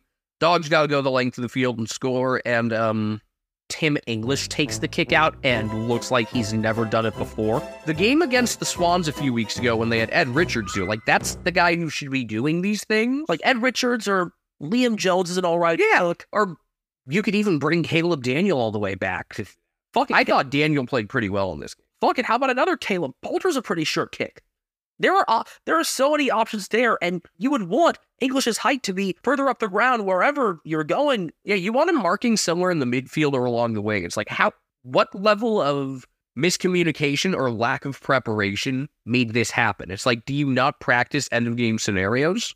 It just represents the underutilization of talent, the lack of attention to detail, and I forget which analyst was saying it after, but, it was like, he wasn't going to pin it just on Beveridge, but it's like, if this team doesn't make finals when you've got, Naughton and Jamara have combined to kick like 70-plus goals. Naughton didn't kick any in this game, meaning Charlie Curnow was the sole survivor there. But the point stands. You've got Bontempelli and Brownlow for him. You've got Liberatore, other than 3/4 in this game, and next week. You've got Jack McRae. You've got one of the best tall defenders in Liam Jones. You've got Ed Richards. You've got Caleb Daniel. Like, this should not be hard. And again, a much better year out of Bailey Williams as well. Smart utilization of Daniel. And this is what you get. This is a team that, based on their list, should be fighting for the minor premiership every year. And yet, under Luke Beveridge, they have yet to make top 4. They won't again. It would be really funny if the Eagles beat them this week. If they didn't have Liberatore against, like, any other team. And I say any other, including North, because North has some good midfielders. Things would be really interesting. It's a free 2 or 3 votes for Bontempelli as well, which will strongly help his Brownlow case.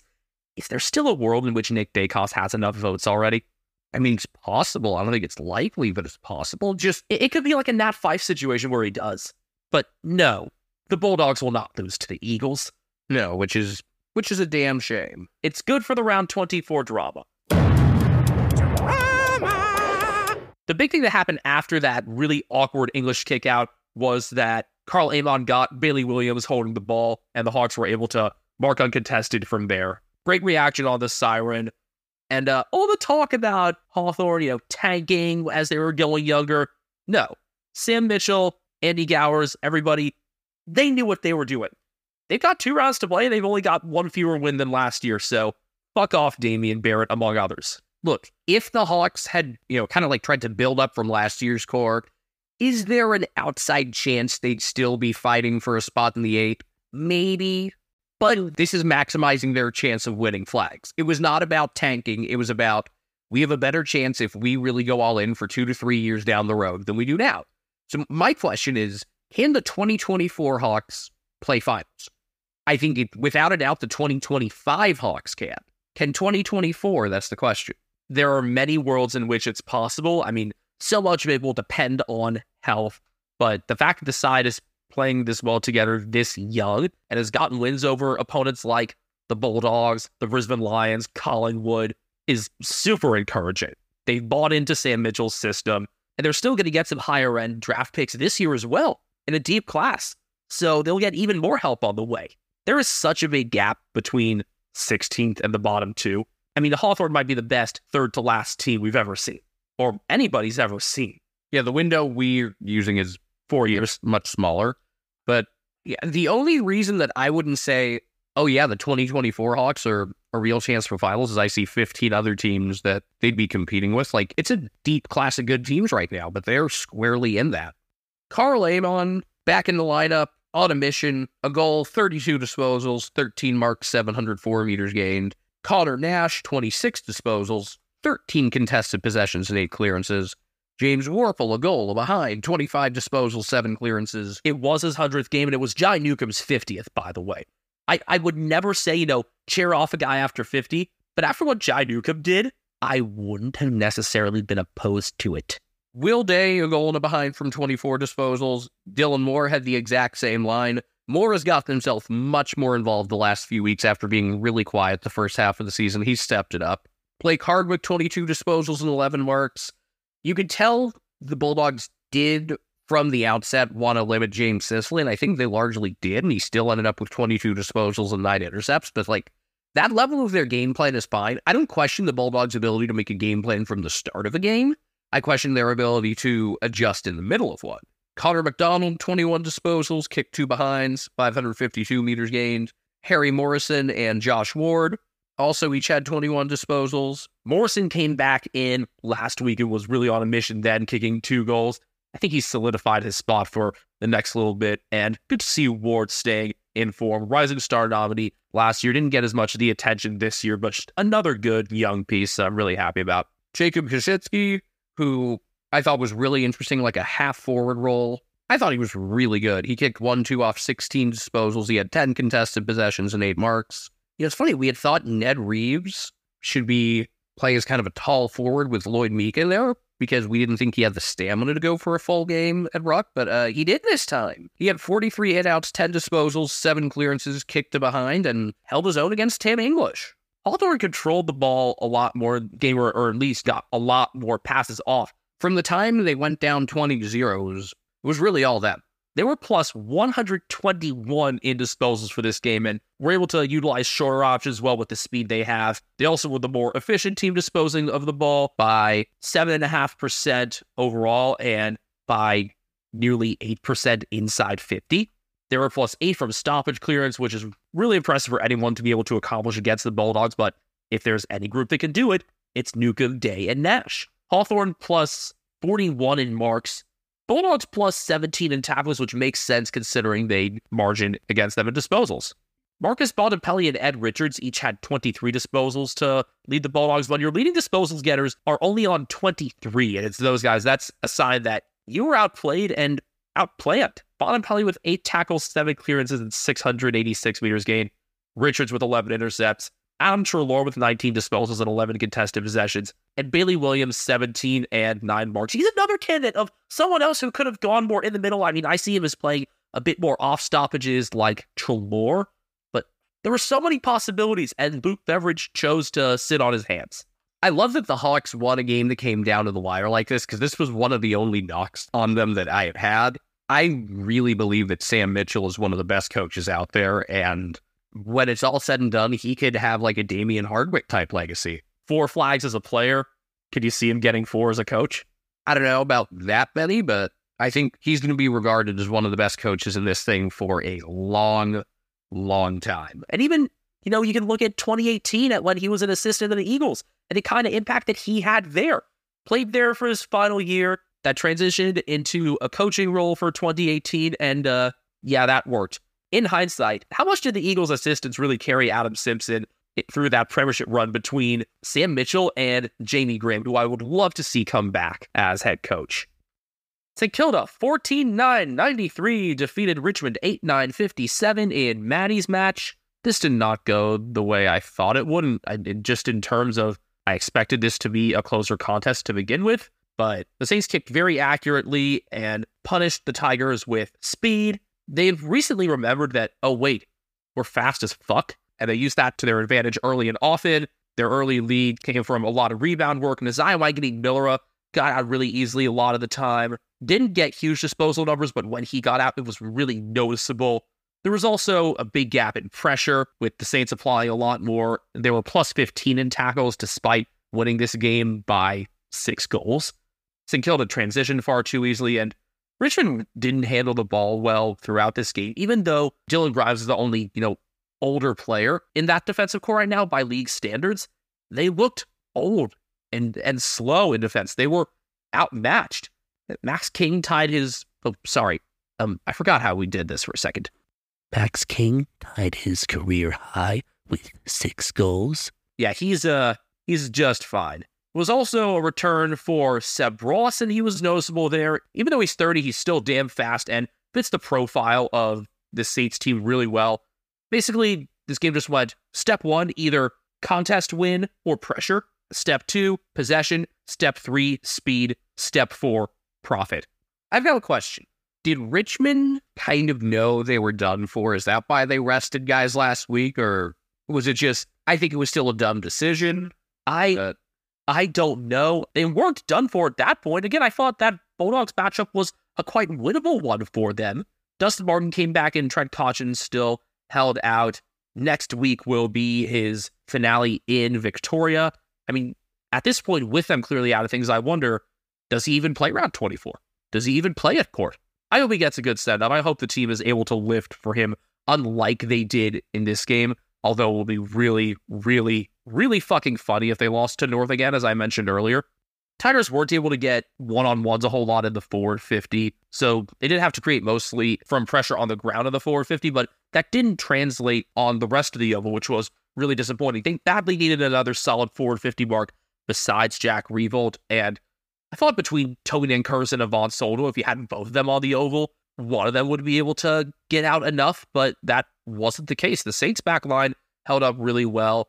Good games again out of Cal Wilkie, Josh Battle, Liam Stockard carrying well out of the back, and Zayden Cordy with 10 intercepts as well playing back. We've seen him go forward at times when Max King and Tim Membry have been out. Oh yeah, welcome back Tim Membry as well. But Cordy providing extra tall coverage in the back definitely helped here. The Saints now only need 1 win out of their final 2 games to make the 8. Those 2 were tough, though. Yeah, hosting Geelong this coming Saturday night at Marvel. They did beat the Cats at Marvel last year. Cats have not lost at Marvel this year. And also, the Cats didn't lose again that season after losing to the Saints then. And then they finished round 24 Saturday afternoon at the Gabba. So, still a difficult road ahead for them to make the 8, but if they can punish with pressure and speed as a whole team, like they did to Richmond, and pummel the Cats through the quarter, as a lot of teams have managed to do, then I see no reason why the Saints can't kill the Cats season this coming week. I'm just thinking more about Richmond. It sucks that, Josh Gimkus has been hurt all year. Robbie Tarrant didn't play this year and retired. We didn't get to see a lot of their potential. I still think they're going to be a major contender in years to come. I don't care if they don't have draft picks in the next couple of years. You have Tim Taranto and Jacob Hopper. I'm not concerned about big picture for Richmond. I don't know if they're like a top 4 contender anytime soon, but they're definitely a finals contender in coming years, unless they decide, well, there are so many teams in this thing that we want to retool. Considering what they've done to get Taranto and Hopper, I think that's unlikely. I think they're going to be going for this thing for a while. The other question is, what's the deal with coaching? I mean, Andrew McQualter is definitely in the race, obviously, but I don't think by any means has locked it up. We know that Josh Carr, the Port Adelaide assistant, has taken his name out of the running, and there are rumors of a succession plan there with Carr taking the head coaching job from Ken Hinckley. I forget what exactly we've heard about Collingwood assistant and former Brisbane Lions head coach Justin Lepich there, but I think he's content where he is. He ruled himself out, it seemed, in July. So, shrug, question mark, whatever the case is. It was clearly time for Dimon to move on, and he realized that. But one thing that has stuck with Richmond, despite Damien Hardwick's departure, since he said, "I hate coming here," referring to Marvel Stadium, the Tigers are 0-7-1 there. Thank you, Noah Cumberland. Thank you, Jake Arts. Jack Sinclair led the game with 33 disposals. He had 10 marks and gained 639 meters. Again, welcome back Seb Ross, 25, 8 marks, 7 tackles, and 538 meters gained. He does provide a little bit of that chaos, but it's a chaos that really worked in this game. Rowan Marshall with a goal, 23 disposals, 20 hitouts, and 9 marks. We've praised him all year, and rightfully so, that the Saints have managed to let him play all over the field while he's still the main ruck is one of the best parts about Ross Lyon's style. Jack Steele and Liam Stocker both had him behind from 23 disposals, Stocker with 9 marks. Cal Wilkie, 19 disposals and 11 marks. How about Jade Gresham? Was demoted to the sub a couple weeks ago, and he's played pretty inspired footy since. kicked the first 2 goals of the game, ended up kicking 3 goals, 1 from 22 and 2 goal assists. We'll see where he is beyond this year, but he fits this side really well. And as I said earlier, Max King with 6-1. He has now kicked 6 goals 3 times in his career, once in each of his past 3 seasons. Tigers were plus 20 on hitouts, but Rowan Marshall has made himself a very effective player even when the hitout numbers are not good. Dustin Martin, 2 behinds off 26 disposals. Jaden Short, 26 disposals, 7 marks, 727 meters. Tim Taranto, a goal, 24 disposals, 7 tackles. Shea Bolton, a goal, a behind, 23 disposals, 12 contested possessions. Nathan Broad, 22 disposals, a goal, and a fun celebration. He had just had a kid and did like a rocking the baby celebration. That was cool. yeah, no, it's a pretty common celebration for new parents. It's just his 3rd career goal, and I guess that goal was for Samara. Dion Presti had 22 disposals. Thompson Dow behind 21 disposals. Cam McIntosh also had 21. Toby Dan Curvis a behind 28 hitouts, 16 disposals, and 7 tackles. And Nick Vlastone, 10 intercepts. For some reason, I think Nick Flostone is younger than he actually is. He's 29, but damn is he important to this defensive group. When they've been winning as of late, it's been in games where he has really controlled the game with intercepts and kicking out from the halfback. Port Adelaide, 21-10, 136, defeating Greater Western Sydney, 13-7, 85. A triumphant return for the magnificent tri-bolt jumpers. Damn, those things look good. We also had the old number font on them as well, which is the first time we'd seen that in our 4 years watching the sport. Still weird to me that the Power wore those jumpers against a club that didn't exist when they initially wore them in, I think, 2003. Having said that, the coach against whom they were playing wore them then because Adam Kingsley was on the Power then. So maybe that had something to do with it? Still, though, damn, these things look good. The Power, Bulldogs, and Hawks have all played really well in retro jumpers in the last couple weeks. The Saints had done it earlier this year as well. Those need to stay full-time. These look, we're also just suckers for teal in general. Probably comes from our love for the San Jose Sharks partially, but it just worked really well here, and I hope they keep it around as an alternate. I think every club each year should have, I think 4 jumpers, one of which includes like a white jumper, enough to cover other clashes, and also some sort of throwback or heritage jumper. These things look excellent, and they played excellently in them. Unfortunately for GWS, this puts a major, major dent in their finals hopes, especially with the Swans jumping up ahead of them as well. They're at 44 points. They host Essendon and then visit Carlton to end the year. Suddenly, may that standalone final home and away game not mean anything? I mean, I think for it to not mean anything, they'd have to lose to Essendon this week, which I still see as unlikely. And it's possible. Happened last time. What I've said about GWS, though, they already met all their requirements for the season. They've had a damn good year, and even if they get absolutely clapped in their final 2 games as well, they've done way more than anyone could have ever expected out of them. Unfortunately, this game kind of went the way you would have forecasted them to be at the start of the year. A team that got some offensive ability, good midfield, but wasn't there defensively. Nick Haynes and Jack Buckley, who had played really well for a lot of this year, did not play well in this game. Haynes ended up getting subbed out. Even Sam Taylor had his struggles at times because Todd Marshall will do that to literally anybody. So nothing wrong with that. I think Todd Marshall is one of the best contested marks, if not the best, in the entire game. To give a glimpse of how dominant this was, it was 67-26 at half, and 2 of the 4 goals that GWS had scored were off of really bad calls.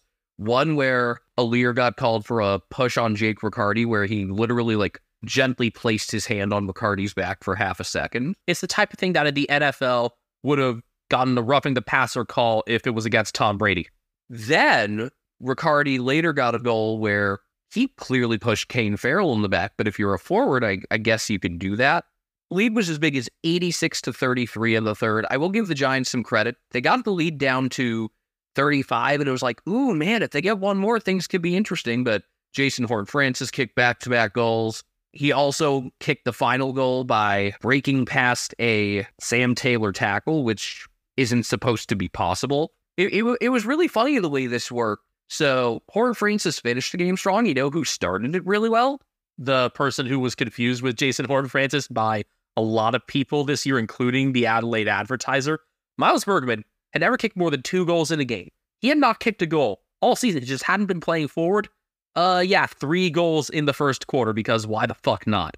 3 goals and 11 disposals by quarter time. He got quieted down after that, but he was on a heater to start this game, and he's not going to get mixed up with his brother if he's doing stuff like that. He played really well. The difference is also Miles plays on a team that actually wins most of their games. Yeah, GWS, to their credit, like I said, they played this game out. They didn't just pack it in, but they got beat pretty thoroughly. Horn Francis, very good. Rosie, Butters, Houston, all the usual guys there.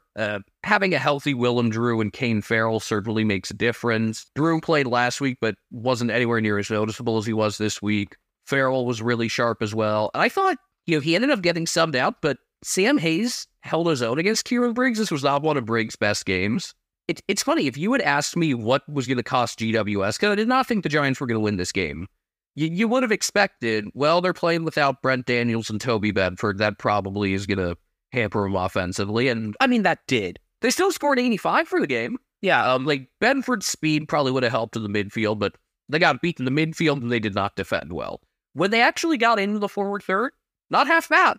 Zach Butters led the way with 34 disposals, 9 marks, and 7 clearances. He had, early in the year been in the Brownlow conversation, kind of fell out of that, but has still played pretty darn well overall.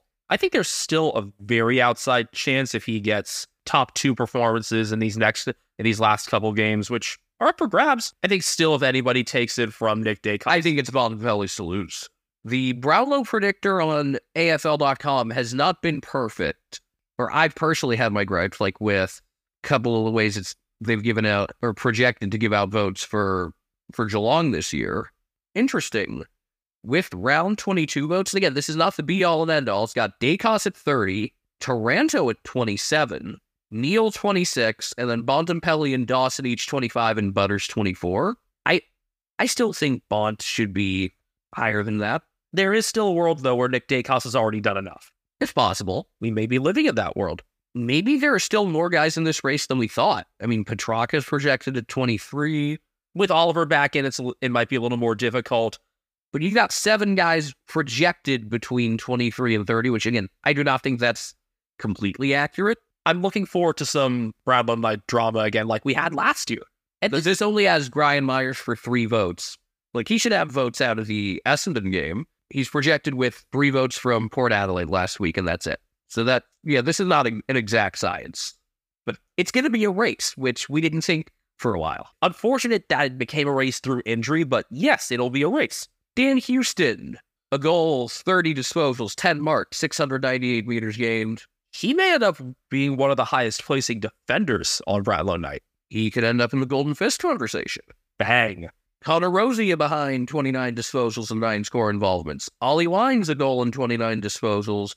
Jason Horn-Francis 3-1, 27 disposals, 531 meters gained. Willem Drew 21 disposals, 7 marks. Jeremy Finlayson 2 goals, 3 behinds, 8 marks. And very active in forward ruck contests. Played a big part there. Willie Rioli 3 goals behind, 7 marks. He's been on a nice roll lately. The good second half for GWS kind of watered down these numbers. So inside 50s were only 65 to 51.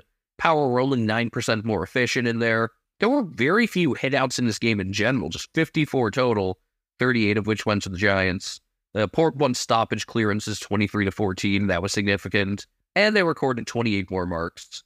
I will say it didn't mean much because it was lopsided, but I like how Josh Fahey played second half. He's a fun player, and not just because of the long sleeves. Yeah, the GWS defense, Buckley, Haynes, Kerry Perriman, Isaac Cumming, not up to their usual standard. Coming at a really rough first quarter, and I think that just kind of set him up to begin with. He had a telegraphed kick that got intercepted to lead to a goal. He had a dropped intercept mark that could have led to another. Guys who have been really solid this year, better than we expected, had an unfortunate stinker, and it was a lot of guys having a stinker at the same time, which it happens. It's only the second time all year GWS has really gotten their clocks clean. For that to only happen twice, with the expectations for them at the start of the year being somewhere around 15th or 16th, pretty good. I can't criticize them. Unsurprisingly, it was the Greens that led the way for the Giants. Unlike in Congress, Tom Green, no trailing E, kicked 2 goals straight from 31. Toby Green, with the trailing E, was inserted in a lot more center bounces in the second half. He kicked 2-2 for 27 disposals, 14 contested possessions, 7 clearances at 539 meters. Was not a great first half, but I like that he didn't give up. You know, the old Toby Green would have probably looked at this game, looked at the margin on the scoreboard, and done something to get suspended. And the new Toby Green just keeps working and playing hard all the way to the final siren. 2 rounds to go for a suspension-free season for Captain Toby Green. We did not see that coming, and I don't mean Isaac. Harry Himmelberg with 27 disposals and 510 meters gained. He again has signed on to stay at the Giants. That is huge.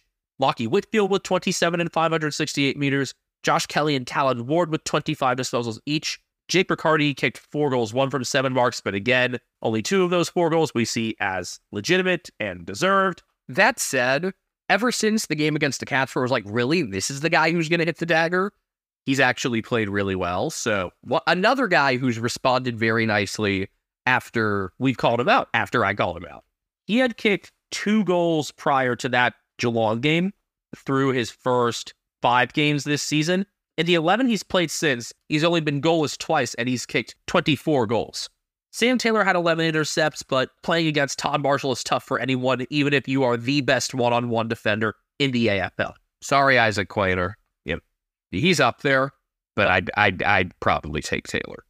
It is awards time here in round 22. We begin with the Mark of the Week honors. It was a Crows sweep, actually, for Mark and Goal of the Week this past week. Shane McAdam won the Mark honors, controlling on a second effort coming down from a mark over his own teammate, Riley O'Brien. The round 22 nominees, on Saturday, you had Kazi Pickett going over the top of Alex Chincata. Didn't control it much on the ground, but was paid. On Sunday, Aaron Naughton crashed into a pack, and it was largely against James Blank. And Shea Bolton went over the top of Mason Wood, both of them going up for it, but Bolton's vertical ability is pretty insane. I like Bolton's more than Pickett's because of the control he had, even though Pickett's was more impressive in the air. If Pickett had brought it down, that probably would have been Mark of the Year, but he didn't, so I'm going to go with Bolton. Yeah, he kind of straddled Mason Wood. I thought it was a pretty impressive one.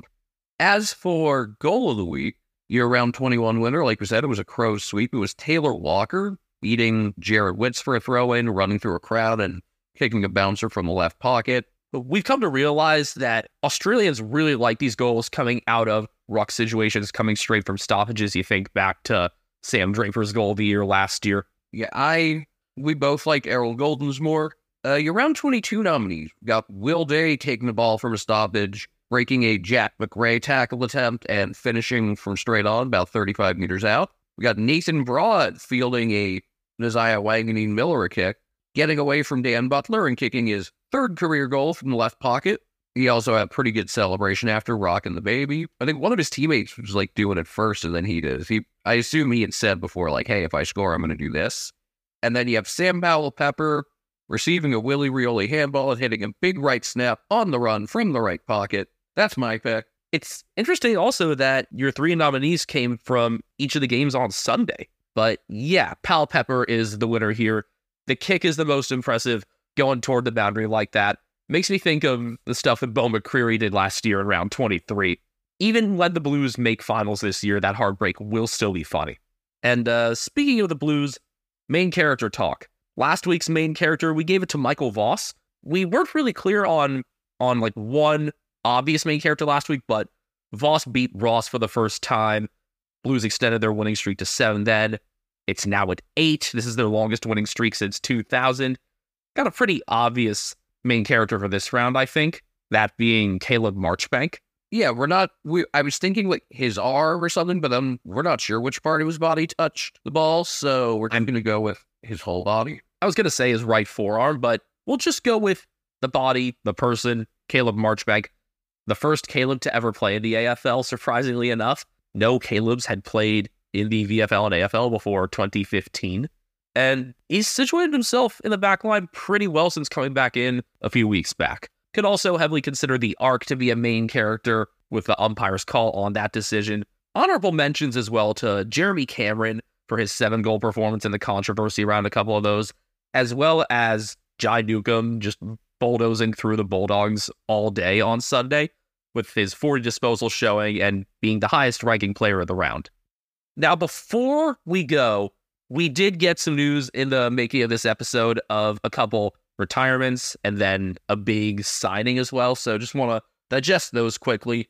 We saw the writing on the wall for both of the retirements, honestly. Firstly, Paddy McCartan had been placed on the inactive list after another concussion this year. It was a very soft hit to the head that caused it. Once you see something that looks so insignificant causing those sorts of injuries, you can kind of understand that he was toward the end of things, despite the ability that he showed last year, which makes it all the more disappointing. Would have loved to have seen Paddy and Tom be able to play in the Swans' back end for longer, but clearly wasn't meant to be. And let's hope that Tom doesn't have the same lasting concussion issues as well. He had a scare earlier this season.